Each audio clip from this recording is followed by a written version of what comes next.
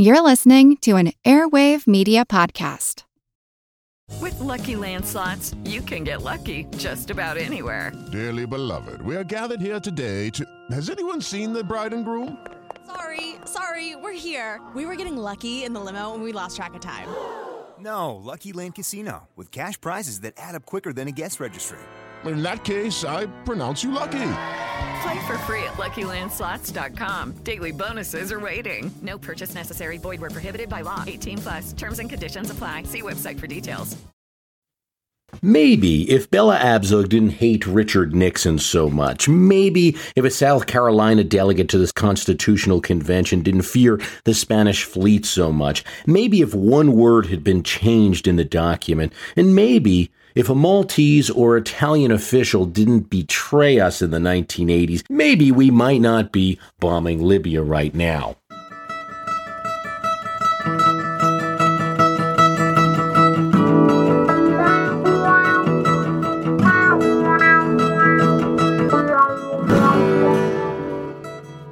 (1973), and the Congress, smug with Nixon's declining approval rating, eager to take advantage of their congressional powers, angry that Congress had been misled in the Gulf of Tonkin measure with another president and perhaps with some of Nixon's moves as well in Vietnam, they sought to rein in the new imperial president. They passed the War Powers Act. It required that the president notify the Congress between 48 hours of the use of American military forces, and in 60 days, submit the action to approval. Nixon, of course, didn't like that measure, and it was passed over his veto, but not without a struggle. Liberals looked at the law and didn't like it. They thought it might be too generous. Here you are giving the president 60 days. The first decision made by the president and not by Congress. 60 days to use American forces, and then they'll be in some faraway land, and what is the Congress to do? Those were real concerns. And among these new liberals were New York Congresswoman Bella Abzug and Liz Holtzman, who originally voted no when the measure was first voted on. When it came time to the override vote, Speaker Carl Albert needed all the votes he could get, and he went to these two New York liberal Congresswoman. We know you have reservations, but this is a chance to deal the president, Nixon, all of our enemy in the Democratic Party, a big blow to weaken the president. Abzug couldn't resist. She hated Nixon viscerally and once even cursed the president in his presence face to face. Politics here triumphed over policy considerations. It weakened Nixon, to be sure, but President Nixon in 1973 was already weak, and it would not be long before the law no longer applied to him, and he was no longer president. Gerald Ford invoked the notice provisions in the War Powers Act when he ordered an attack and boarding of a Cambodian vessel which had attacked a Navy ship. Reagan sent troops to Lebanon, notified Congress. President Bush sent 500,000 troops to Kuwait, and later sent troops to Somalia. Clinton used force in Yugoslavia. While these actions occurred, presidents held the War Power Act in some kind of legal limbo, enjoying its provisions, especially the quick notice and 60-day provision, but holding the act in somewhat of a legal reserve. They could challenge, because it might, as many legal scholars suggest, be in violation of the separation of powers.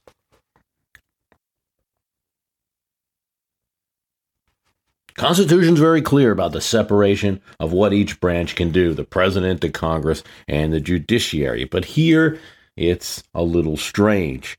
And in the War Powers Act, what you really have is a little bit of congressional micromanage on the commander-in-chief, allowing Congress to pull troops out if they want, and go beyond the prescribed role that they have, the power of the purse.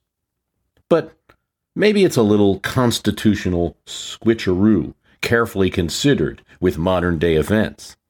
The president stole the other power to declare war, so perhaps the Congress of 73 thought, we'll steal his power to make the war.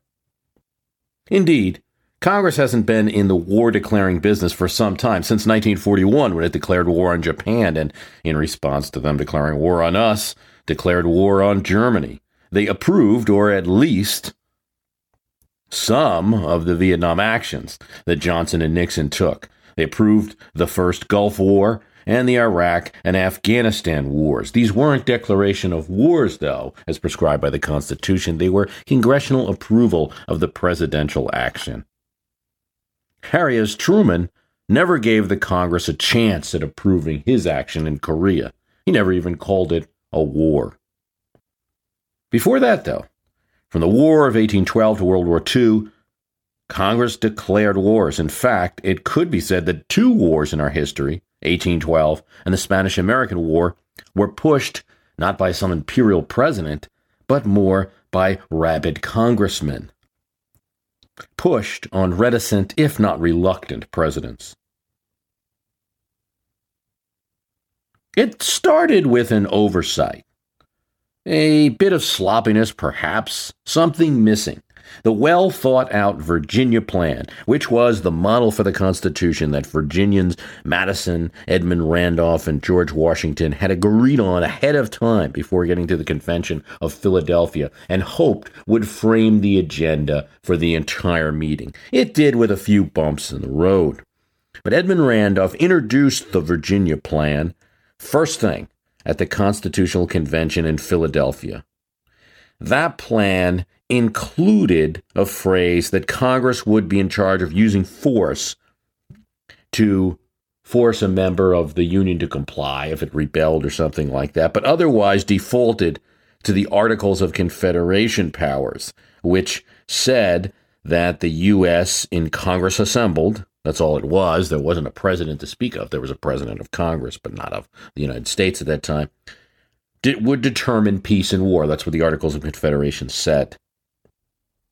9 states, however, must agree to that war, and the officers would be appointed by their own states.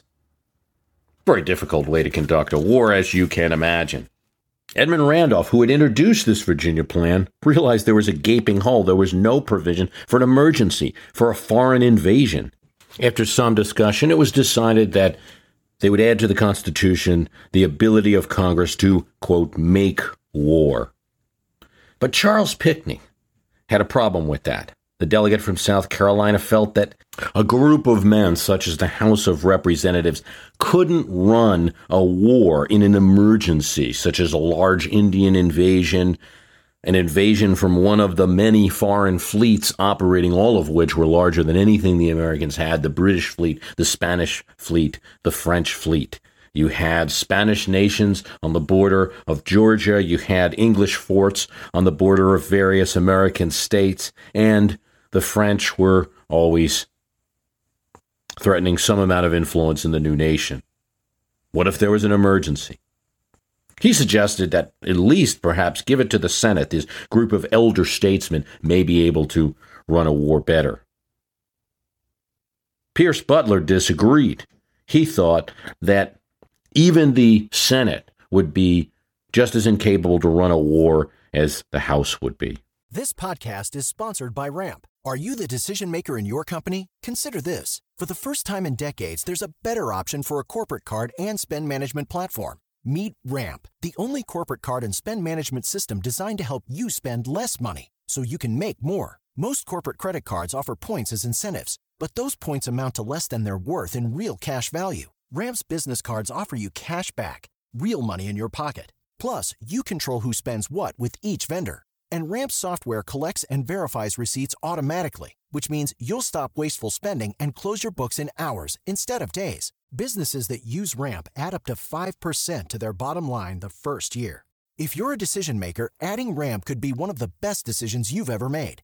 And now get $250 when you join Ramp for free. Just go to ramp.com/easy. Ramp.com/easy. RAMP.com/easy. Cards issued by Sutton Bank and Celtic Bank, members FDIC. Terms and conditions apply. It then went to the Committee of Detail, which decided 7-4-2 against, 1 abstention, to go with the phrase declare war, that Congress could declare war. That would leave the president as commander-in-chief to fight the war that Congress declared.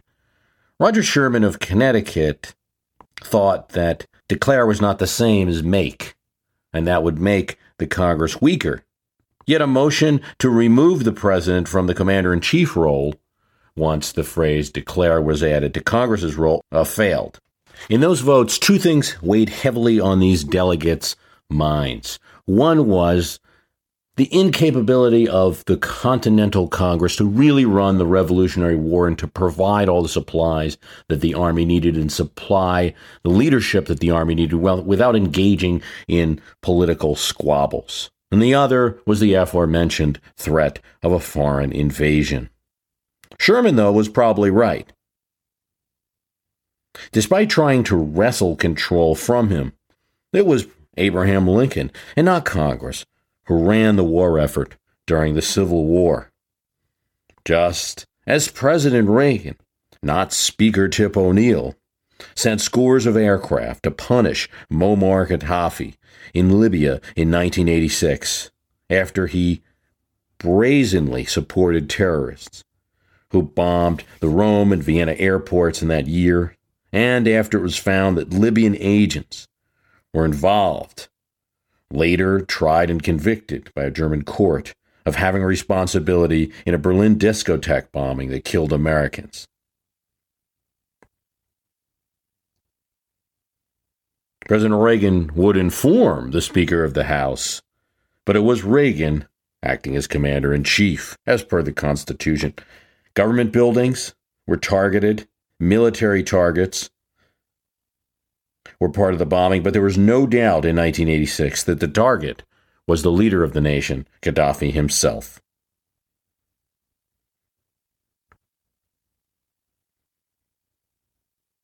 The mission would include U.S. and British airplanes, but the nations of France, Italy, and Spain all denied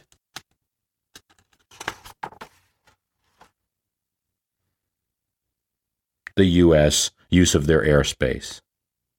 Someone, and this is controversial, it was either the Prime Minister of Malta or an Italian official with Libyan ties or someone else, warned Gaddafi about the impending attack, and he was not there when the bomb hit his compound. He was never killed in the assault on his country, but the incident buoyed the U.S. after Vietnam and improved the image of President Reagan and the toughness of the United States. Eventually, Gaddafi would express his desire to be an ally of the United States during George W. Bush's administration, and relations would be reestablished in 2008 for what appears to have been a short time. That was Operation El Dorado Canyon. Now, in Operation Odyssey Dawn, there is a more international flair. Belgian, Danish, Italian, Spanish, and French airplanes, along with the U.S., Canada, and Britain, are participating. Aircraft shelters, government buildings, military targets are part of the bombing. This time, Gaddafi is at least not ostensibly a target of the operation, though at least one general said it would not be a terrible thing if he was hit. The operation is now going to apparently start targeting Gaddafi's troops as well. The idea behind the operation is to reduce Gaddafi's ability to attack his own people, and by doing so to support the rebellion in his country, though that's not a stated goal. It is supported by the UN, and at least initially had support in the Arab League, though when the bombing actually happened, they didn't agree with the scope. In this operation, President Obama assures it that the U.S. will move to the background. But right now, the U.S. Navy and Air Force is leading the fight. It is our Tomahawks hitting government buildings. How far we've come. How far we've come from a mere provision in the Constitution that allows the president to take over in an emergency. In fact, it's not a provision, but the lack thereof. It's two provisions that pass in the night. One saying that Congress has the ability to start a war, and the other saying the president can, in effect, finish and make that war. How far we've come when American firepower is being used thousands of miles away to protect an unpopular, arguably a tyrant, from killing his own people, but with a scant connection to the security of the United States, and certainly not to protect us from invasion. How far we've come, it seems. There are naval ships on the shores of Tripoli, except that our ships were also on that same shore in 1803, hence the Marine song that goes from the halls of Montezuma to the shores of Tripoli.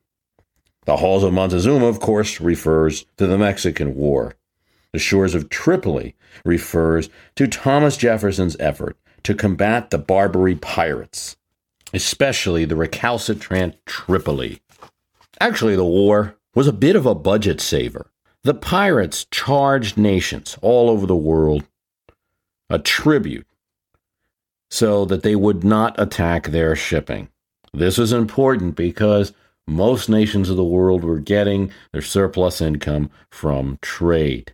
France paid, England paid, but once we were separated from England, the pirates, very smart business people, said, sorry, new nation, new vig. You're not covered by Britain anymore. We sent representatives over and tried to work out a deal. We did work out a deal with Algeria, different nation, but the Barbaries asked for something like $660,000. Big chunk of the federal budget, might have been a third of the budget at the time they asked for it. Secretary of State Thomas Jefferson suggested that we reject any kind of tribute. But tributes were paid in some form by the Confederation Congress and then by Presidents Washington and Adams and their administrations. When he became president, Thomas Jefferson tried to work out a reasonable deal. He couldn't get it, and he sent the Navy ships and Marines to Tripoli to end the piracy.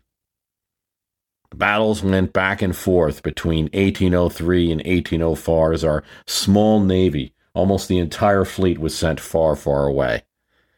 We sank many pirate vessels, but they captured one of our Navy ships, the Philadelphia, and its crew. We later were able to reboard the ship and burn the ship so they could not be used against us. Trying to attack Tripoli directly was difficult, and we were repelled after a couple of attempts. But then, some Marines, helped by a large mercenary force of Algerian, Greek, Egyptians, attacked the port of Dema, a different Barbary city, and captured the city, flew the American flag over the port. To relieve this port city, the Barbers were forced to work out a deal. Strike a blow for American pride. The Marines, the Navy, had been successful in a foreign land. The early American nation had stood up to pirates that larger nations had given into. Jefferson didn't exactly get approval to send those ships. He did inform Congress afterwards, and the action was popular enough that no one would disapprove.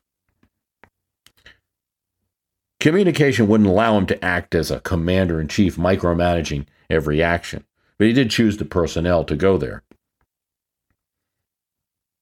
It's an extraordinary action for the young nation.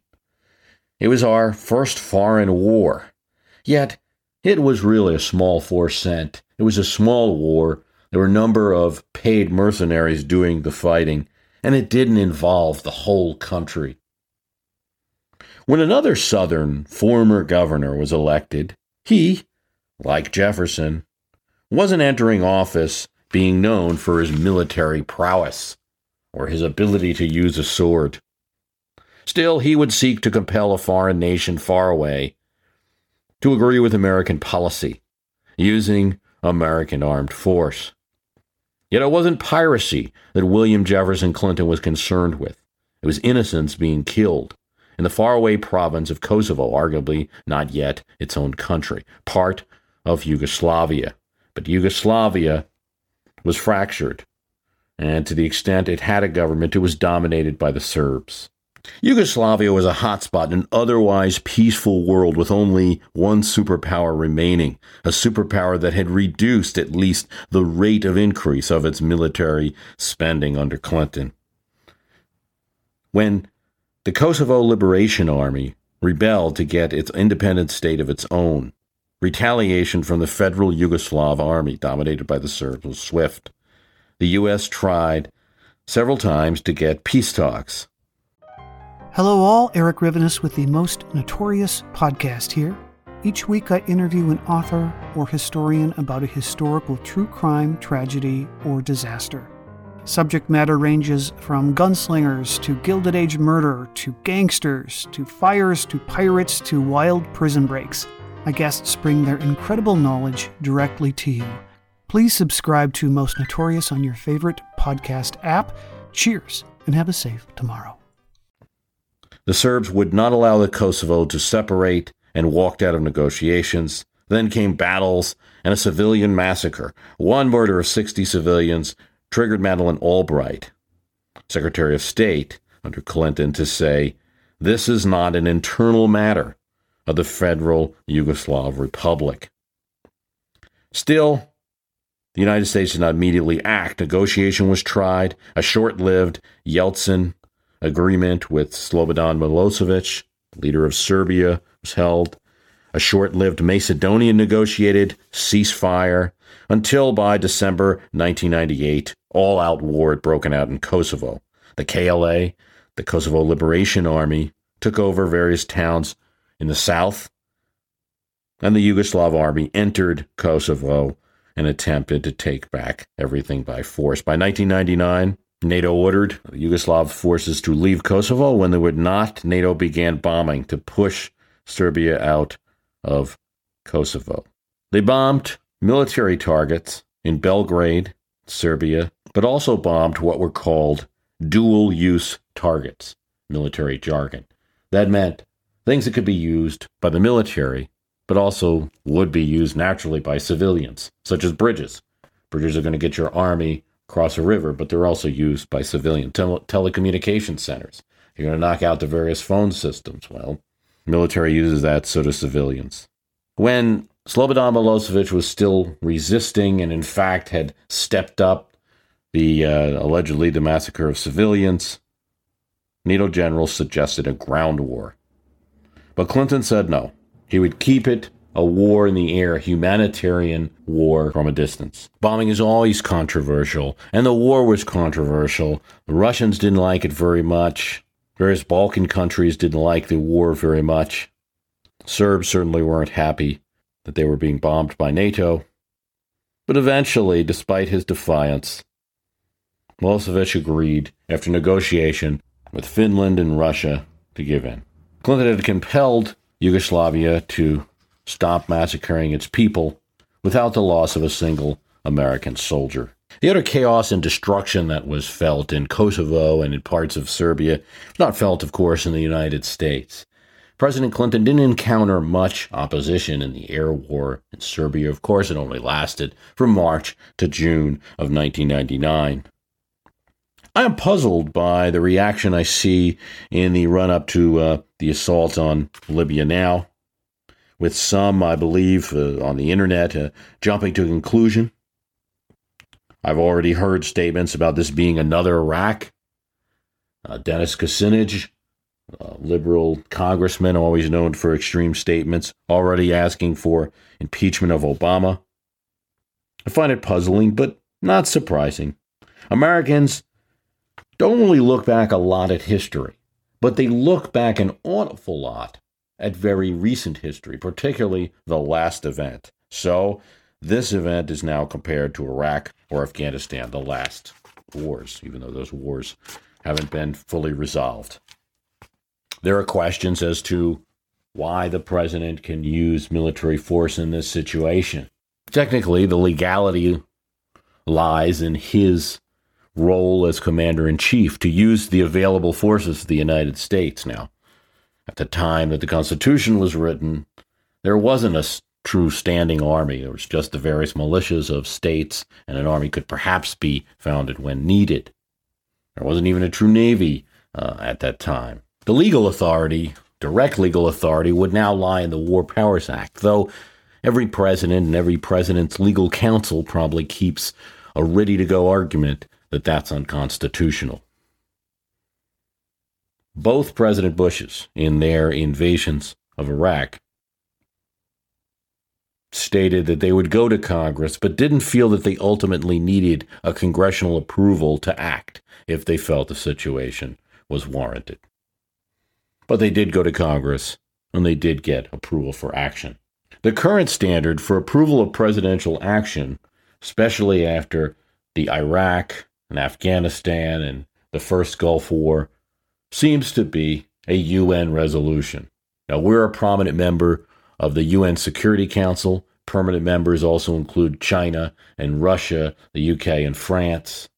It is common, and about the best that we can ever get, for China and Russia to abstain if they want to allow us to do something. And that's what happened in this case. It allows the government of China and Russia to later attack the operation, which Russia has already done if they feel the operation's going too far. The new Republican Congress has been loath to criticize President Obama directly, though they are making a point of asking questions and asking for the president to explain the goals a little better.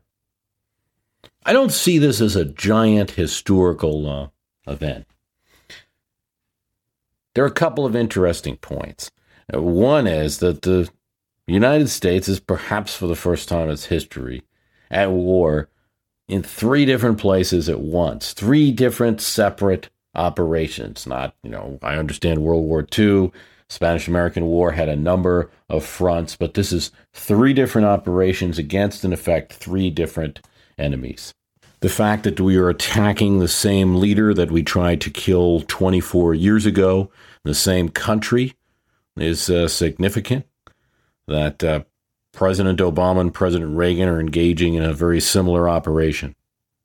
The fact that we are attacking a leader that had just semi-reconciled with the previous administration represents a change in policy between the 2 administrations. Gaddafi was seen as certainly not a very nice person and not a good guy, but when fighting al-Qaeda and some other enemies that we had, the Bush administration thought that it was a good thing that Gaddafi was supporting the war on terror and wanted to open relations with the United States. That has dramatically changed, and that's a reversal from the last president.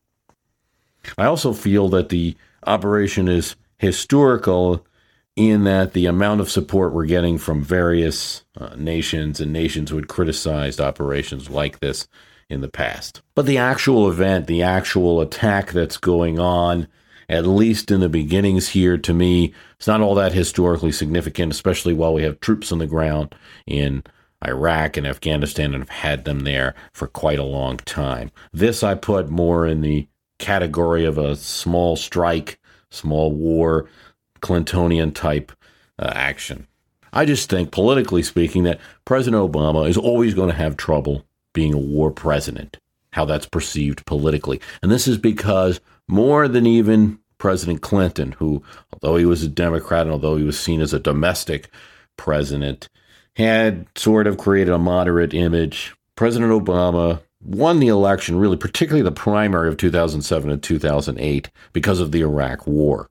And I think the reason that he was able to beat Hillary Clinton in the primary election is that a significant amount of Democrats didn't feel comfortable with Hillary Clinton, but the thing that put him over the top, I believe, was Clinton's position on the Iraq War, and President Obama at least was on record as opposing it. By the time he got into office, the entire reason for his campaign had slipped away a bit because President Bush had already been withdrawing troops from Iraq and setting plans in place to do so.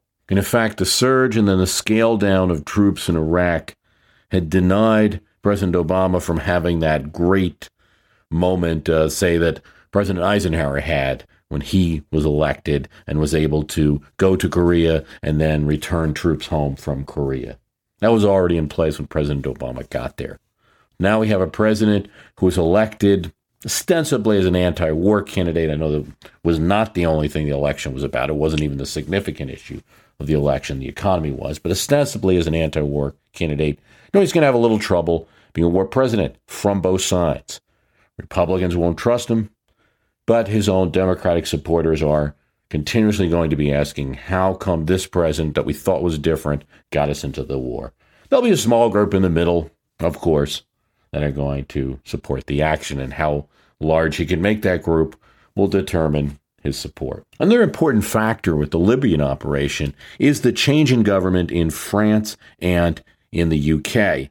In France, you have Sarkozy, the president who is a lot more conservative than Francois Mitterrand was in the 1980s, when France did not allow us to use their country for flyover.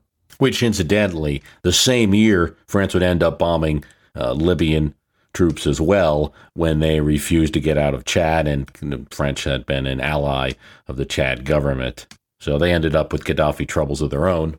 In the UK, you have David Cameron, who's in a coalition government and is eager to show his credentials as a war prime minister, to show that he can run the country. They're having a number of troubles in the coalition government in England, and they're having to make massive cuts in social programs. It's not popular with many in the UK. The Labour Party, which was thrown out of office, was showing some good results in opinion polls and won a by-election. I believe these two leaders, in their opinion, was a significant force in President Obama's decision to act here. President Obama, given the fact that the United States has two wars going on, is eager to get into the background on this one. As a longtime foreign correspondent, I've worked in lots of places, but nowhere as important to the world as China. I'm Jane Perlez, former Beijing bureau chief for the New York Times.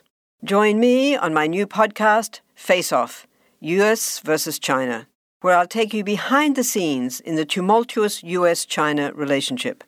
Find Face Off wherever you get your podcasts.